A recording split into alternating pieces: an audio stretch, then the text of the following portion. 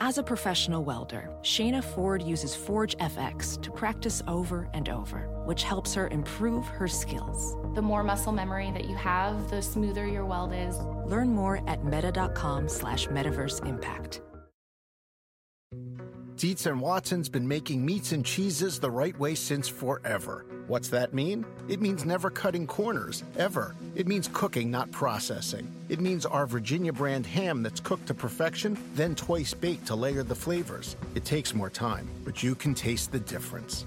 We come to work every day to do it the right way, even if it's the hard way. Because if it's not right for us, it's not right for you.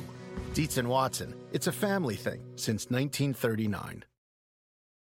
This episode is brought to you by Progressive. Most of you aren't just listening right now, you're multitasking. But what if you could also be saving money by switching to Progressive? Drivers who save by switching save nearly $750 on average, and auto customers qualify for an average of 7 discounts. So multitask right now. Get your quote now at Progressive.com. Progressive Casualty Insurance Company and affiliates, national average 12-month savings of $744 by new customers surveyed who saved with Progressive between June 2022 and May 2023. Potential savings will vary. Discounts not available in all states and situations.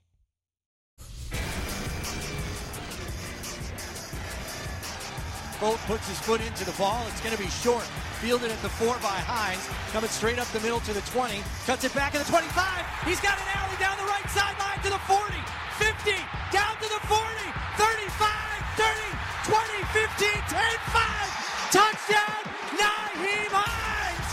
96 yards. Are you kidding me, Chris? They showed Josh Allen his arms on his head. Sean McDermott, it appears, has tears rolling down his face. What a tribute to Damar. That's a celebration of number 3, Damar Hamlin.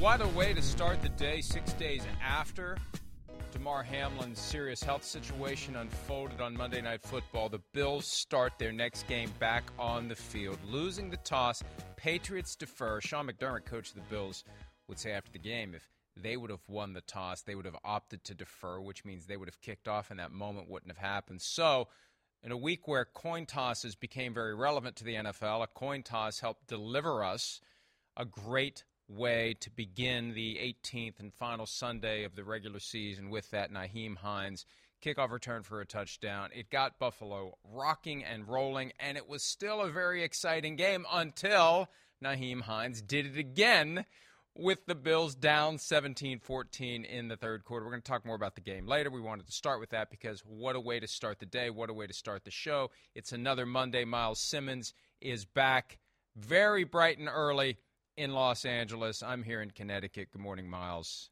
Welcome back. Good morning, Mike. Yeah, you always do this. It's bright and early. It's not bright. It's still dark. I know. It's actually raining here today too. I don't know that you said what the show was. You want to tell the people what the show is? I'm working my way there. I figure anybody who has sought out the sports channel on Peacock, which some days is harder to find than others, they tell me. But if you've made it to this destination, the show is PFT Live, presented by Google Pixel. Learn more at googlestore.com. If you're on Sirius XM 85, you know it's the NBC Sports Audio channel, so you know that this is the show. And if you've sought out the podcast, you know where you are. And our friends in the UK and Ireland, and I've been told, don't just say UK and Ireland. We've been doing this for like 3 or 4 years now on Sky Sports NFL. And I was told early on the best umbrella is UK and Ireland. I was told last week, say Ireland and the British Isles. So now I'll say that. And my email box will be full of complaints that I shouldn't say that. I should say something else. And at some point, we will be identifying all of the various nations and principalities that fall under the umbrella. But regardless, welcome to anyone out there who happens to have Sky Sports NFL and is tuned in right now to this program, because we're going to talk about the NFL for the next 2 hours. Okay, so Damar Hamlin. The best news is that by all appearances, he is going to be fine, and in many ways is already fine neurologically. The moment for me last week, Miles, where I felt that we could all kind of collectively exhale at least a little bit, because he's still got serious health issues arising from what happened on Monday night. But when he wakes up and the first thing he does is writes, "Did we win?" that speaks to he's there. He's still there, hasn't gone anywhere. Nothing's changed. There was no brain damage as a result of any impaired flow of oxygenated blood to the brain. That's the number one risk of any type of a cardiac incident. So that's the moment where everything turned. And everything's been great since then. And yesterday was great throughout the NFL. Every game, every team, paying honor to Damar Hamlin with the gear that the coaches were wearing, regardless of what game it was, the players on the sidelines. Just an awesome thing to see the NFL come together, and all of us come together. Peter King made the comment last night on Football Night in America, because Peter was up in Buffalo. The aftermath of this is it proves to us that we are still capable, if so motivated, and if so determined, to come together as a people. And I am not sufficiently naive to think this is going to last. We've seen moments like this. My approach is, when these moments happen, as fleeting and temporary as they may be, let's enjoy them. And maybe take away some inspiration or motivation to try to get along with everybody for a while, make it last a little bit. It's kind of like Christmas time. Everybody wants that vibe during Christmas time to last. Maybe there's something we can carry from this, and we can all be a little more accommodating and understanding of each other, and not yell and scream and fight at each other and not hate each other. I don't know. Maybe that's a little too optimistic and idealistic, but it would be nice. It would be nice if this became the start of some new trend where the sports world leads the way in Americans finding common ground instead of slamming doors in each other's faces. Well, instead of laughing you off the program, I'm going to instead say that I am going to add my voice, let me put it this way, to the many, many people who have expressed gratitude and appreciation for all of those who got on the field and saved Damar Hamlin's life. Because, I mean, I that was the most horrifying thing that I've ever heard of, being on a football field. And, you know, as somebody who loves this game and loves this sport and loves this league, like I can't say enough how grateful I am that people responded in the way that they did and enacted the emergency action plan as it was supposed to happen. And the fact that Damar Hamlin is neurologically intact and was able to send out a tweet that said OMFG with 1 billion exclamation points after that Nyheim Hines touchdown return, man, that's awesome. And it really is amazing what's happened the last 6 days. It feels like 6 months. Some would say it feels like 6 years. There have been so many developments, and we had those first 3 days where nobody really knew what was going on. And Tony Dungy explained last night that Leslie Frazier, Coach Dungy's close friend, who's the defensive coordinator of the Bills, they were kind of just in this weird hazy funk for multiple days until they found out that Damar was awake and Damar was doing well, and that changed everything. They were able to focus. They had a walkthrough last Wednesday.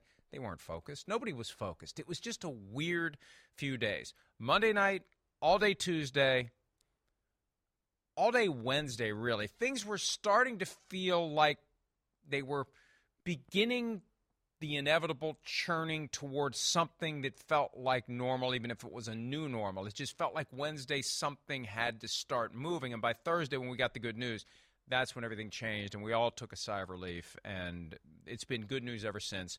And we'll talk more about the Bills' victory over the Patriots, what it means for Buffalo, what it means for New England, and what it may mean for some stadium somewhere that the commissioner may designate to be the site of the AFC Championship game if and when it comes to it. But we will start, as we often do, with Sunday Night Football. We're not going to give short shrift to the Detroit Lions. You know, Miles, I thought of this morning.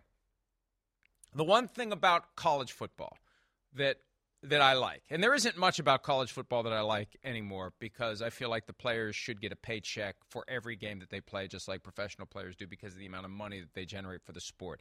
And I'm not going to get up on my soapbox. My point is, I've become disillusioned with college football the more and more I see all the money, all the revenue, and the players, at least they get something now, but not what they should. My point is this. At the end of a college football season, there are multiple teams that are happy because they went to a bowl game and they won it. And it doesn't matter if they didn't win the championship, and it doesn't matter if they don't finish in the top 10. They had a good enough season. They went to a bowl game, and they won it.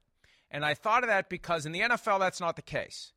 There's only one team that's happy about winning its final game of the season, the Super Bowl champion. That said, the Detroit Lions won a bowl game last night.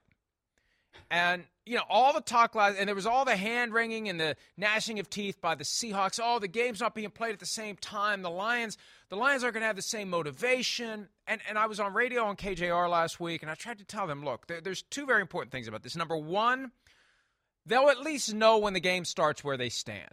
Because if you play the game at the same time, they're going to be watching the scoreboard. Now, that game yesterday was closer than I thought it was going to be. But if the Seahawks were destroying the Rams and the Lions figured out at halftime, you go into the game thinking you have a chance. At halftime, you don't. That's too complicated for a football player or anybody like me that thinks in very linear fashion. I want to know what my marching orders are. The Lions knew their marching orders, and their marching orders was go out and stomp the Packers and keep them out of the playoffs. Okay, we no longer can get in. Fine. We know what we're here to do. We're in the last game of the regular season. That's a big spot for any team, especially the Detroit Lions, downtrodden by their own mismanagement and ineptitude for 60 years, but regardless, downtrodden, rising up, they qualify for the final game of the season, and they go out there and they knock Aaron Rodgers and the despised Green Bay Packers, from the perspective of Lions fans, out of the playoffs, when the Lions historically have not been able to win at Lambeau Field. It was amazing to see what the Lions did last night in that spot, knowing that there's no reward beyond last night other than satisfaction for a job well done. Well, that was the thing that I was thinking about the entire week with Dan Campbell, is that it's a pretty big coaching job, right? How do you necessarily motivate your team when there's no playoffs potentially on the line? And basically the marching orders were, well, if we're not going to the dance, neither are you. And for whatever reason, that totally galvanized the Detroit Lions. And they felt like they had a spotlight game. They were able to go in there and show what it was that they could do, who it is that they are. Dan Campbell's saying after the game that these aren't your same old Detroit Lions. Man, I feel like that's true because they were aggressive. They had nothing to lose and they played like it. And it was just one of those games where, it may effectively be a sort of changing of the guard in the NFC North, even though, I know the Vikings happen to win that division and they're going to be playing the Giants next week. But if you look at where the Detroit Lions are, what they have in terms of draft capital because of what the Los Angeles Rams did this year, this is obviously a team that is ascending, and they've got some really good vibes heading into the offseason. Yeah, they finished the year 9-8 after starting 1-6, barely missing the playoffs, vaulting the Seahawks into the 7th seed, knocking out the Packers in the process. The Lions finished winning 8 of their final 10 games. And, hey, look, the losses early in a year, they're not indicative of who a team is going to be, but those losses can keep you from achieving your ultimate goals. And in the Lions' case, it was one loss too many and no playoffs for them, but they have nothing to be ashamed of, and they do have a team that feels like it is ascending. And Jared Goff, who, when they traded for him 2 years ago this month, it felt like a short-term, we'll tolerate this guy's salary, we're doing it for the extra first-round draft pick, we got 2 1s and a 3 for the Stafford-Goff flip-flop, and now Goff, based on 2 seasons, and particularly this season, looking like the guy who can be the long-term answer for the Detroit Lions. That's the best part of this. The guy that was I don't know, I'm trying to think of a polite way to put it, but the Lions were taking in a guy that the Rams were just done with. This was a Brock Osweiler trade. It really was. And it was jammed into the Matthew Stafford deal, so it wouldn't be quite as obvious and humiliating for the Rams that just 2 seasons after giving Jared Goff this gigantic contract, they decided we must get rid of him, even if it means giving a team a first-round pick to take this god-awful contract off our books. So this would be the same as Brock Osweiler going to Cleveland and not just hanging around for training camp, becoming the starter, and they realize at some point along the way, well, one man's trash is another man's treasure. That's what the Lions have figured out. Well, right. And I recall that there was also, somebody who covers the NFL and has done so for a really long time who wanted the Lions to trade for Baker Mayfield. And I don't really think that would have been a very good idea. But, now we see that Jared Goff has really emerged here as a viable starting quarterback option. And he's playing some of the best football of his career, right? I mean, I was witness to 2017 and 2018, and his rise then helped propel my rise in some ways as a media person. But now I think what you see with Detroit is that they've got options, right? I mean, they can go and they can really improve their team. I mean, they have one of the top picks in the draft. They don't have to use that. They could back up, right? They could do whatever they want. And so now you're going to be able to see, I think, that defense take steps forward. The only thing that is sort of, I guess, a little bit of a concern to me, if I'm a Lions fan, is what if Ben Johnson gets a head coaching job? Well, you know what? You're absolutely right. And this is why, why any owners out there who happen to be paying attention, if you are, man, being rich really doesn't have as many privileges as I thought.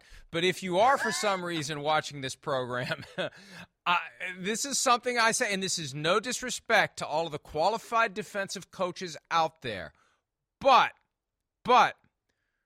if your head coach isn't also your offensive coordinator / quarterback whisperer, and your team does really well, you better have a good plan for replacing the guy who got the quarterback to where he is. Because if Ben Johnson goes, Dan Campbell's got a problem. And you can say it's a good problem to have because Dan Campbell sporting his own coaching tree, that's fine.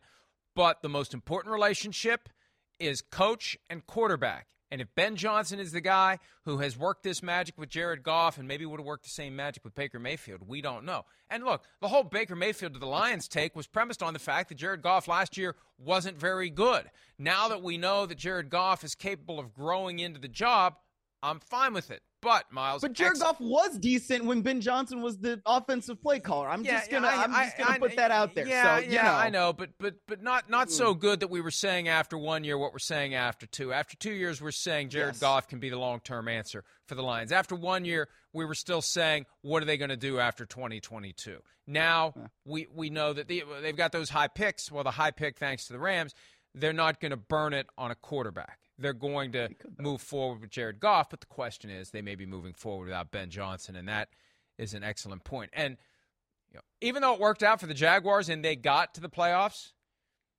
not taking Aiden Hutchinson with the first overall pick in the draft, I remember when it happened, I thought, boy, this just falls perfectly for the Detroit Lions. They get the Michigan native. They get the guy that many thought was the number one prospect in the draft, and he's been awesome this year for the Detroit Lions. And again, they didn't make it to the playoffs, so it wasn't as awesome as it needed to be, but he's come on strong, and he just looks like a guy who can be a foundational piece. They've got multiple foundational pieces, guys that you just look to and say, they're going to be around for a while, and they're going to be part of this ongoing growth, ongoing threat to compete. And the NFC North, especially if Aaron Rodgers goes, the NFC North is wide open. It's there for the taking. The Vikings can't do the pull a rabbit out of your butt thing indefinitely. Who knows what the Bears are going to be? The Lions are in a position where they can do something they have never done. I remember there have been flashes. 1980, they started 4-0, and their theme song was Another One Bites the Dust. And then in the 90s, after Barry Sanders arrived, they made it to the playoffs, but they only won one playoff game, early 90s, 1991. Against the Cowboys, I believe it was. Was it the Cowboys? It may have been the Cowboys that year, before the Cowboys had their rise to 3 Super Bowl wins in 4 years. But there's never been a sense of the Lions being in charge of that division in the 50 years that I've been following the NFL. And it feels like it may be the dawn of the Lions finally turning it around, Miles. It does. And look, I mean, it's funny because that sort of turnaround that happened this year happened after Sheila Ford Hamp, their owner, kind of came out and gave that vote of confidence to Dan Campbell and Brad Holmes. And at that point, they were 1-6, and they go down the rest of the season and they finish 8-2. And it really tells you kind of what they're building. They are building something. I mean, you talk about those foundational pieces, right? You're talking about guys like Hutchinson, like Amon-Ra St. Brown, like Jameson Williams. There are a lot of good pieces there that they have and that they can build on. And so I feel like, when you have something like this, where you see a team continuing to rise at the end of the season, it's one of those teams where, and Mike, you've said this, nobody really wanted probably to go play them in the postseason. I think looking at the Lions and seeing them against San Francisco next weekend probably would have been a fun game, whether or not Detroit comes out and wins it. But at this point, you can still say that Detroit looks like they're building something, and they actually seem like they are building something sustainable. And we haven't really seen that in a while. I agree with you. We've never seen it from the Lions from the standpoint where it felt like they're taking next step. They just kind of dog paddled as a playoff team with Barry Sanders. And I think that's one of the reasons why Barry Sanders ultimately walked away. All the stories that came out at the time when he suddenly retired during the 1999 just before training camp, just gone. Like, I've been here 10 years. Is it ever going to get any better than this? It's not. What's the point? Why keep doing this? We're never going to be a great team. We're never going to be a competitive team. We're never going to be anything more than an also-ran or just right on the fringes, right? We can kind of get to the edge of the porch, but we can't get anywhere close to the door and begin to kick it in. And now they're at a point where they're going to be a team that is going to be the trendy pick next year to make noise, to get to the playoffs and win some postseason games, take over the NFC North. And a lot can change between now and then. And you made a great point. When Sheila Ford Hamp gave her vote of confidence to Dan Campbell, my thought was that we've heard this before. It's just a precursor to another regime change. And the thing the Lions do, they never give a new overall coaching staff and front office enough time to work. And who knows what would have happened with Bob Quinn and Matt Patricia if it ever would have worked. It was too dramatic of a change from what they had before. So now in comes Dan Campbell, and it's dramatic change from what they had before. You have to give it time. And the key to all this is Chris Spielman.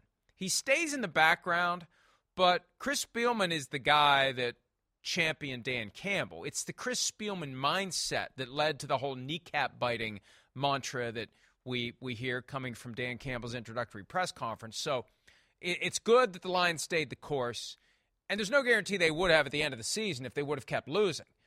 But they didn't panic halfway through the season and start firing people, which is good. They wrote it out, and now they've laid the foundation for something very promising for 2023, but we'll see how it plays out. But good news for the Lions and a great way to finish the year. And they can claim, other than the Super Bowl champion, to be the one team that won their final game of the year and is very happy about it and can carry that positivity into the following season, and we'll see what they do.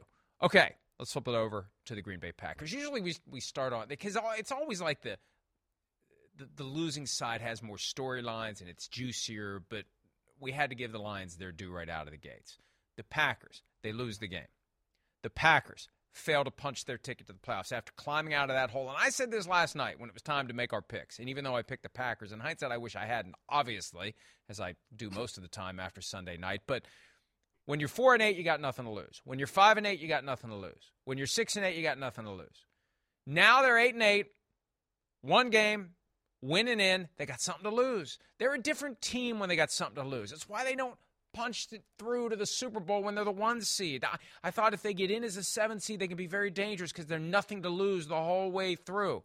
Last night they had something to lose, and they lost. And the big question, we saw Aaron Rodgers declining to give Jameson Williams his jersey after the game, which was a gutsy move by Jameson Williams. I got it. Well done. Yeah, it takes some guts to walk up to the GOAT when you know. I think I'm going to hold on to this one. Yeah. James was, hey, can I have your jersey?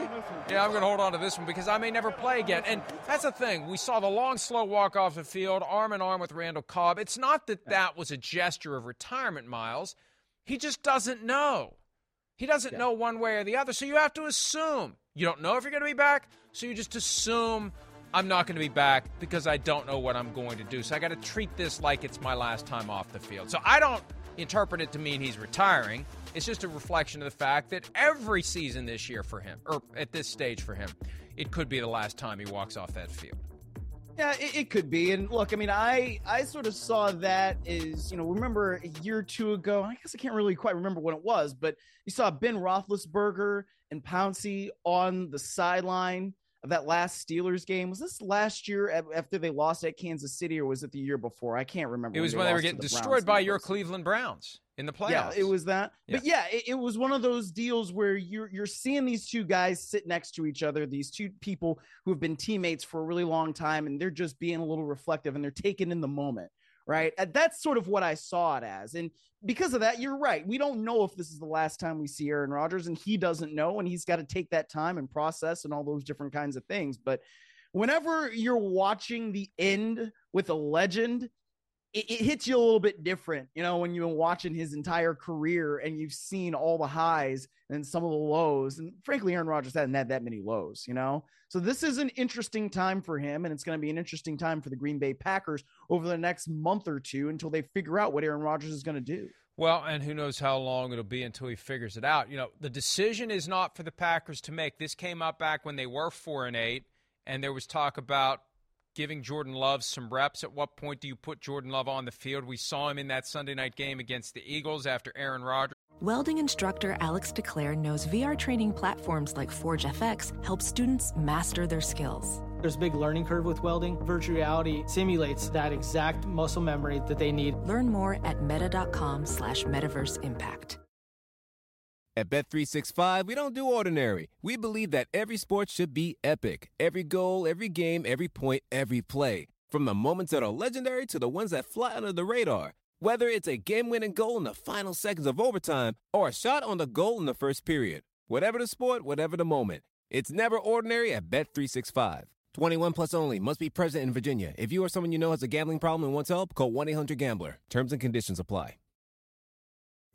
Pulling up to Mickey D's just for drinks? Oh yeah, that's me. Nothing extra, just perfection and a straw. Coming in hot for the coldest cups on the block.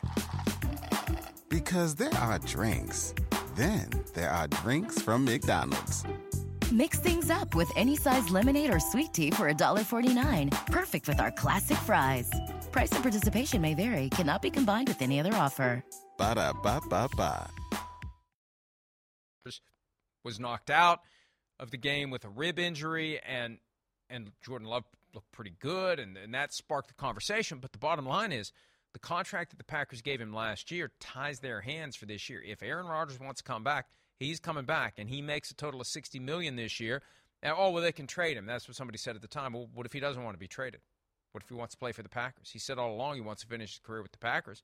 Well, you can try to trade him, but if he says, I'm not interested in playing for any other team, who's going to trade for him and take on that $60 million obligation? So he holds all the cards here. He's got all the power. The decision is going to be his and his alone as to whether he plays in 2023. Here he is from last night talking about his future after the loss to the Lions.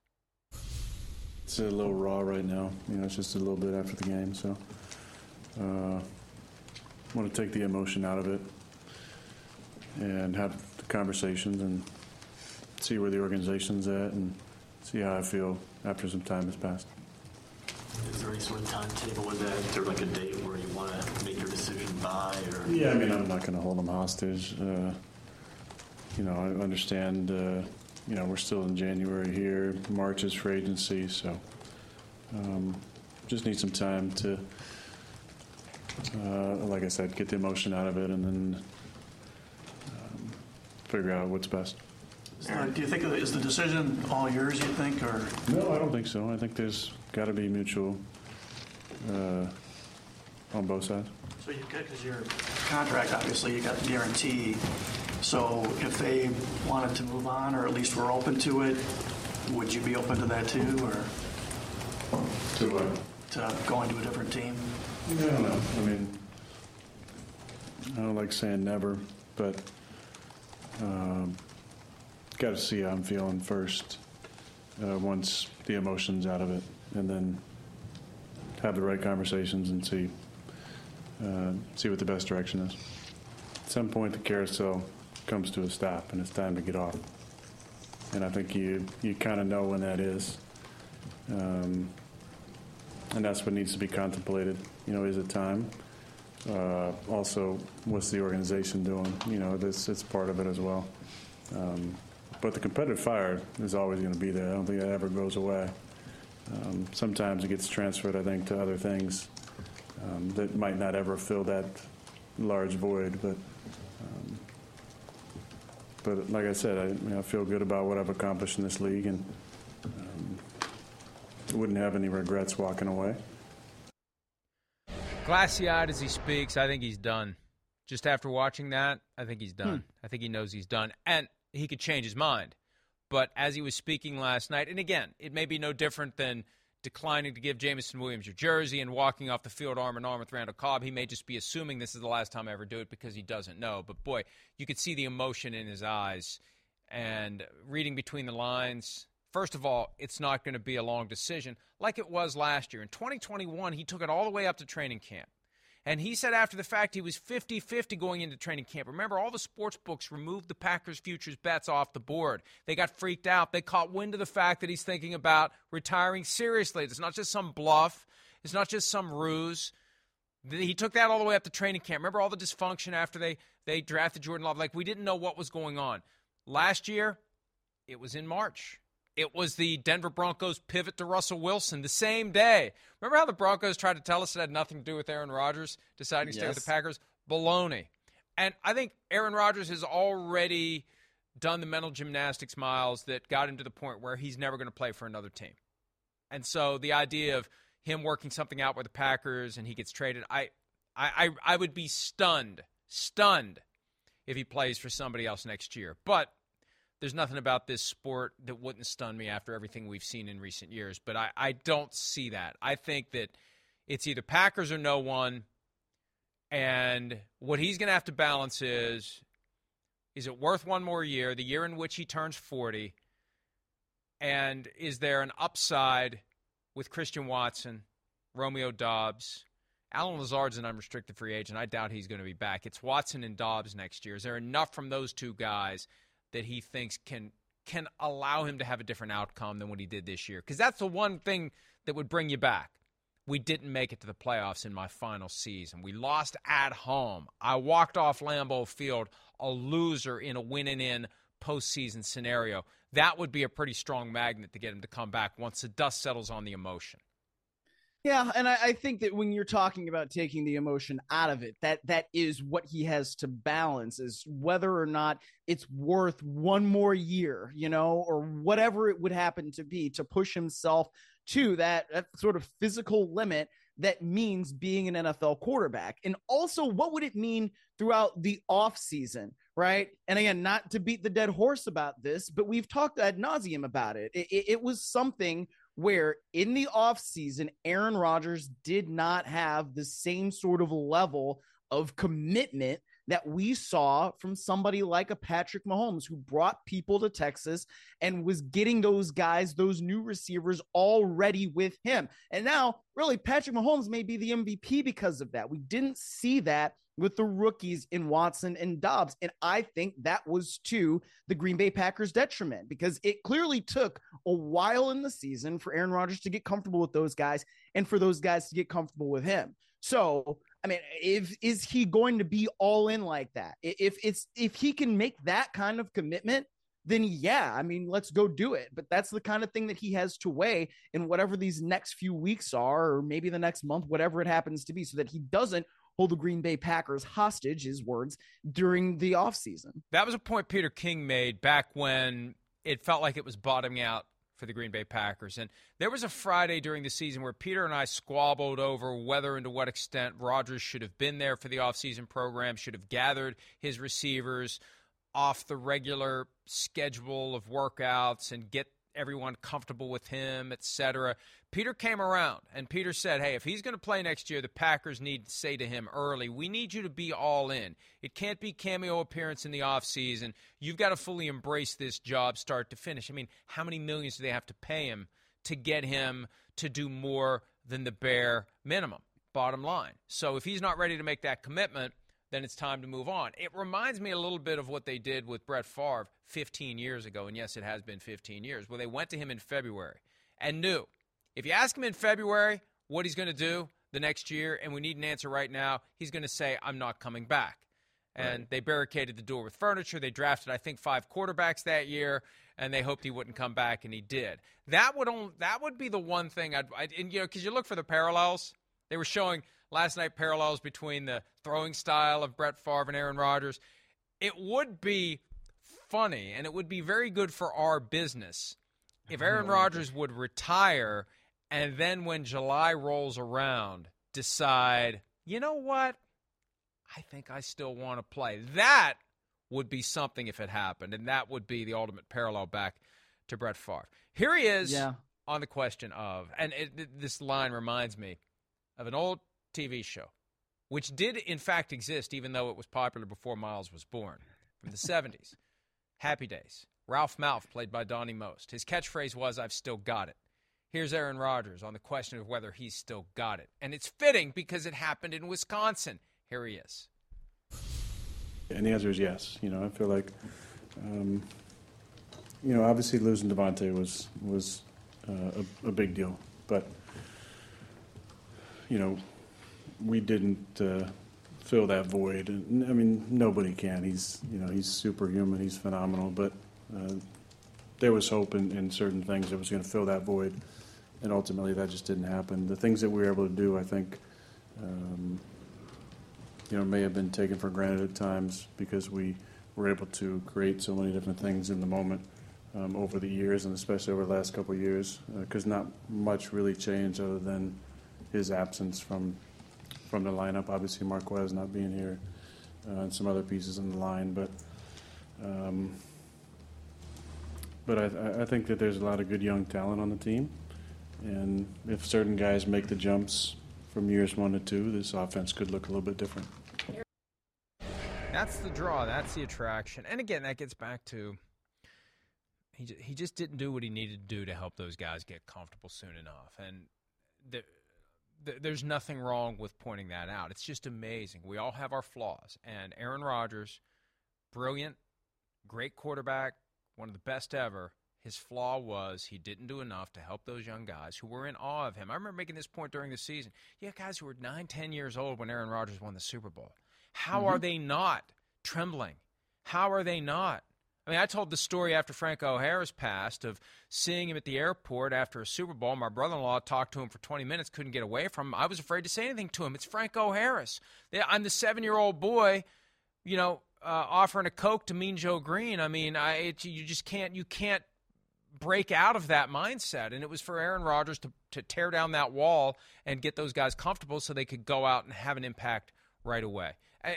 They showed the clip last night, Christian Watson, week 1, first snap from scrimmage offensively, 75-yard walk-in touchdown in his hands and out of his hands. I don't know. Did he not secure that ball because he just wasn't as – a lot of things go into what makes you perform or not perform in the moment. And I can understand why all those young receivers would be very tight and intimidated and in awe and, frankly, afraid of Aaron Rodgers. And they got away from that, and the team got better once they did. One other thing that we can't be afraid to say here, and I'm surprised I've seen people defending Quay Walker on social media. The moment last night, this confusing, bizarre, 6 days after a member of the training staff helped save the life of Damar Hamlin, someone comes out to attend to DeAndre Swift and tries to get past Quay Walker, and Quay Walker shoves the guy. Well done by the officiating crew to see it and flag it, and well done by New York to eject Damar Hamlin. And then 95 comes over, too. They should have run his ass off the field as well. Coming over with the intimidating, I'm going to put my shoulder into you. Who do you think you are? You're not in uniform. You're not one of us. What are you doing out here on our field? Tell that guy to get the hell out, too. There are certain things that you should not do. There are certain lines that should never be crossed. Quay Walker crossed it last night. 95, whose name I don't know and don't care to know, crossed it as well. Get off the football field if you're going to treat other human beings like that, especially when they are a key part of the infrastructure that's there, not only to keep you safe, but at times to keep you alive. Yes. Yeah, no doubt, Mike. I mean, it was just an unacceptable display of unprofessionalism. I mean, what the hell are you doing? I don't understand why anybody would do that, especially this week of all weeks. No matter who is out there on the field, we know athletic trainers and medical staff are there for not just your team, but for the other team as well. How many times do we see athletic trainers? If you happen to get injured on the opposite sideline, they're going to come over and they're going to help you until your own medical personnel can get there. So that was ridiculous. You deserve to be thrown out of the game. And yeah, 95 should have been too. Quay Walker was ejected for 2 different games this year. After the game, Coach Matt LaFleur said, "This is unacceptable. I've got a much higher standard for our players than to do silly things like that. We've got a guy ejected twice. I don't think I've ever seen that in my career. We've got to be much more mentally tough. Anytime our guys commit personal fouls, I take that personally because I think that's always a reflection of myself and the standards we set for these players. We've got to be better, and we've got to learn from that because that is unacceptable." And good for Matt LaFleur to come out and say it, because we suggest that from time to time. We went through this with Mac Jones and Bill Belichick not that long ago. Mac Jones clearly engaging in dirty play, taking out the knees of Eli Apple, well behind the play, with no football strategic reason for it other than just to display some punk-ass frustration, which is exactly what it was. They asked Bill Belichick about it. Grumble, grumble, grumble, grumble, grumble. Is he a dirty player? Well, either he is or he isn't.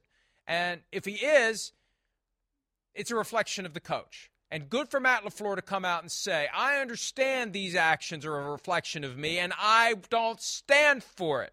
And I won't stand for it. So I got a ton of respect. I always had a ton of respect for Matt LaFleur. I have even more now. He's willing to come out and say what he has to say, even if it impairs his relationship with his player, because the player has already impaired the relationship with the coach by acting that way. Yes, 100%. And, I also have, a ton of respect for Matt LaFleur. I like Matt LaFleur. I work with Matt LaFleur with the LA Rams. So I understand exactly why he said the things that he said and the way that he said them. And I totally agree with him. All right.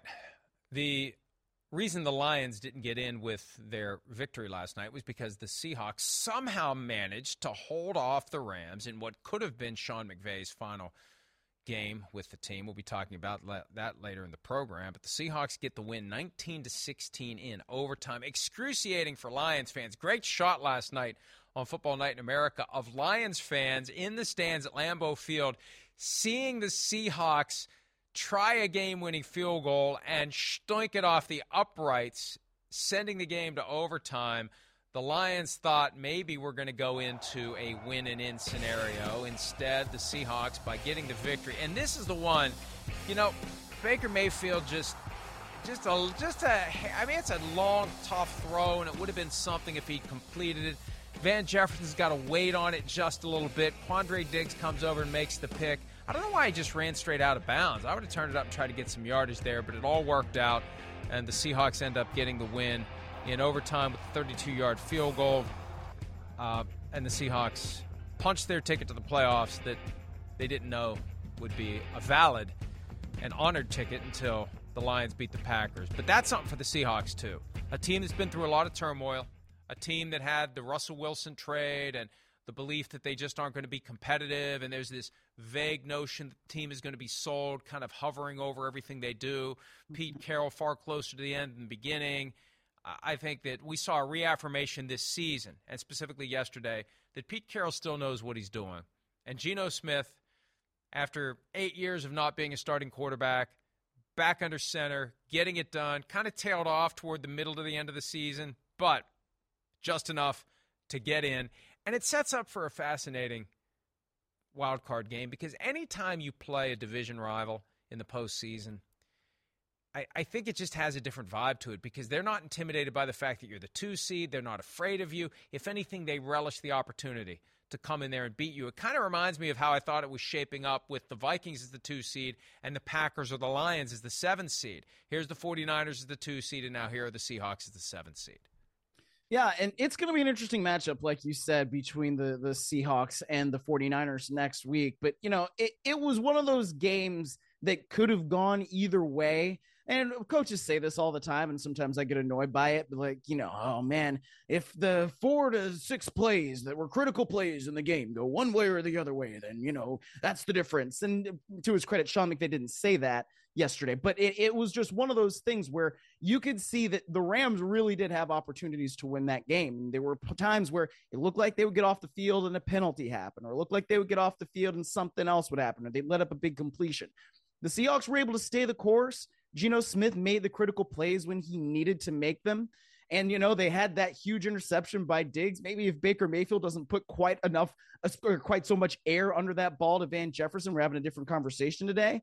But they were able to get it done. And so now we will see Seattle in the postseason. And I think it's a really good thing for them. And you know what? Pete Carroll can still coach ball.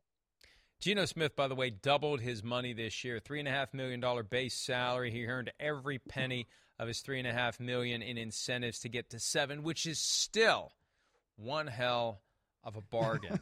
Sure Seattle is. Seahawks, a wire-to-wire starting quarterback making $7 million in today's NFL. Hey, we'll see. This offseason is going to be nuttier than usual. When you look around at all the quarterback jobs that may come available, we were trying to do this within the past couple of weeks. It's easier to list the teams that are settled than unsettled at quarterback because there are fewer of them. And so every team that's unsettled, what are you going to do? There's plenty of options out there. And you've got Geno Smith at the top of the list of free agents who will walk out the door unfettered, unencumbered, unless the Seahawks sign him to a new contract or apply the franchise tag, which they can't take off the table at this point if they can't work out a long-term deal with him. He's done too much to this team's fortunes and gotten them to the playoffs in his first year as a starter. So kudos to the Seahawks for getting it done. And, hey, the Rams, to their credit, they were done. They had nothing to play for. Baker Mayfield trying to put himself in position to be in the conversation for potential starting quarterbacks elsewhere. He did everything he could to try to win the game. And you've got Bobby Wagner going back to Seattle. He did everything he could. Sean McVay's last game. I picked the Rams to win because I thought they really would. Because the Seahawks kind of had that, attitude, justifiably, to some extent. Well, the Lions and Packers game isn't the same time as ours. What matters if we, it's good that Pete Carroll didn't let that creep in fully. He shut it down last week because that's a loser's mentality. And if you're caught up in that, what's going to happen? You're going to end up losing the game to the Rams, and then it's moot if the Lions beat the Packers. So good for the Seahawks to hold on, and good for the Rams to give them a good game. It was, on a day that was devoid of many good games, that was at least one of the few we can point to. Yeah, it was. I mean, what's interesting to me too, Mike, is that Baker Mayfield after the game was talking about, I know I'm a starting quarterback in this league.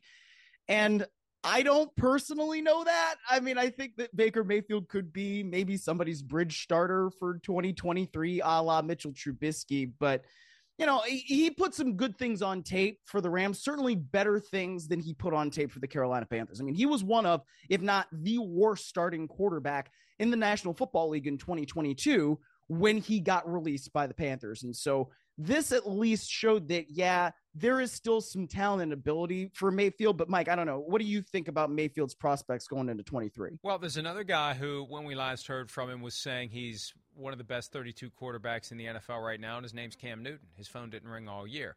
And I make that comparison because with Baker Mayfield, when you bring that big personality with you, which Baker Mayfield does, he did a good job in Carolina of kind of keeping it under wraps as far as we know. We don't know what they dealt with behind closed doors. But publicly, he wasn't brash. He didn't fight with reporters. A lot of the behaviors we saw in his first 4 years with the Browns didn't translate to the Panthers, which tells me he's got some self-awareness. But to come out and say, after yesterday's performance, I understand you have to be confident. But the market will determine whether or not he's a starter. Baker Mayfield does not have a vote on whether or not he's a starter. There's 32 teams. More than half of them are going to be thinking about their options at quarterback for 2023, and they know Mayfield is available. So we'll find out. The market will dictate whether or not Baker Mayfield is a starter. But you're right, Miles. He may end up in a situation. You mentioned Trubisky.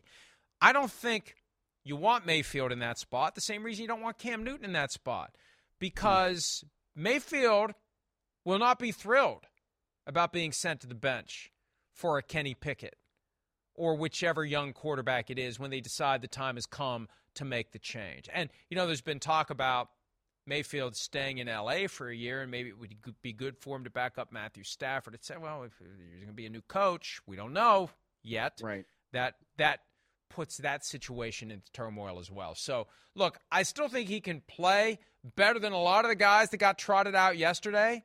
Is that enough to be a starter week in and week out? And, it's a far cry from what we thought he was going to be based on 2 of his first 3 NFL seasons. Just 2 years ago, after 2020, they win a playoff game in Pittsburgh, and we think this guy's on his way to a big contract. And, if he doesn't try to make a tackle after a turnover week 2 against the Texans in 2021, who knows what would have played out differently. And I think that's the thing that keeps him in play.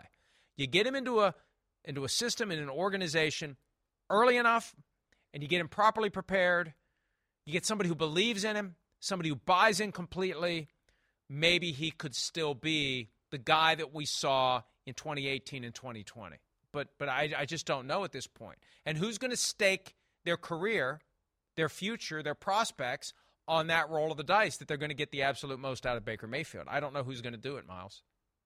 Yeah, I don't either. And that's kind of the issue that he's going to run into. It's, what is the exact right system for Baker Mayfield? What is the right situation? Who is the right coach? Who are the right guys in terms of your skill players that are around him that can maximize his skill set? And you're right, man. I mean, if Sean McVay is not there, that changes the entire equation for the Los Angeles Rams, not just with Baker Mayfield, but for a lot of other positions and a lot of other people too. So that's the first domino that's got to fall there in order to say, all right, well, this is what the Rams are then going to be able to do. And frankly, if I'm Baker Mayfield, if Sean McVay's not there for the 2023 Los Angeles Rams, I don't know that I would want to be there either. I think a lot of players may fall into that same category, starting with Aaron Donald. But again, that's a topic for later in the program. We talked about the fact the Seahawks and the Rams was one of the good games on a final Sunday of some ugly football. There was an ugly game in South Florida that ended up being not so ugly for the Dolphins because they broke their losing streak and they, thanks to the Patriots losing to the Bills, punched their ticket to the playoff field in the AFC. We'll talk about the Dolphins getting their playoff spot, also with some help from Buffalo, when PFT Live continues right after this. We got another day of NBA action, so it's time for your FanDuel crew to make their bets. You know that new customers who bet $5 get $200 back in bonus bets if you win. Make every night a watch party only on FanDuel. 21 plus and present in Virginia. First online real money wager only. $10 first deposit required. Bonus issued is non-withdrawable bonus bets that expires 7 days after receipt. See full terms at FanDuel.com/sportsbook. Gambling problem? Call 1-800-GAMBLER. Everybody in your crew identifies as either Big Mac Burger, McNuggets, or McCrispy Sandwich. But you're the Filet-O-Fish Sandwich all day. That crispy fish, that savory tartar sauce, that melty cheese, that pillowy bun. Yeah, you get it. Every time. And if you love the Filet-O-Fish, right now you can catch 2 of the classics you love for just $6. Limited time only. Price and participation may vary. Cannot be combined with any other offer. Single item at regular price. Ba-da-ba-ba-ba.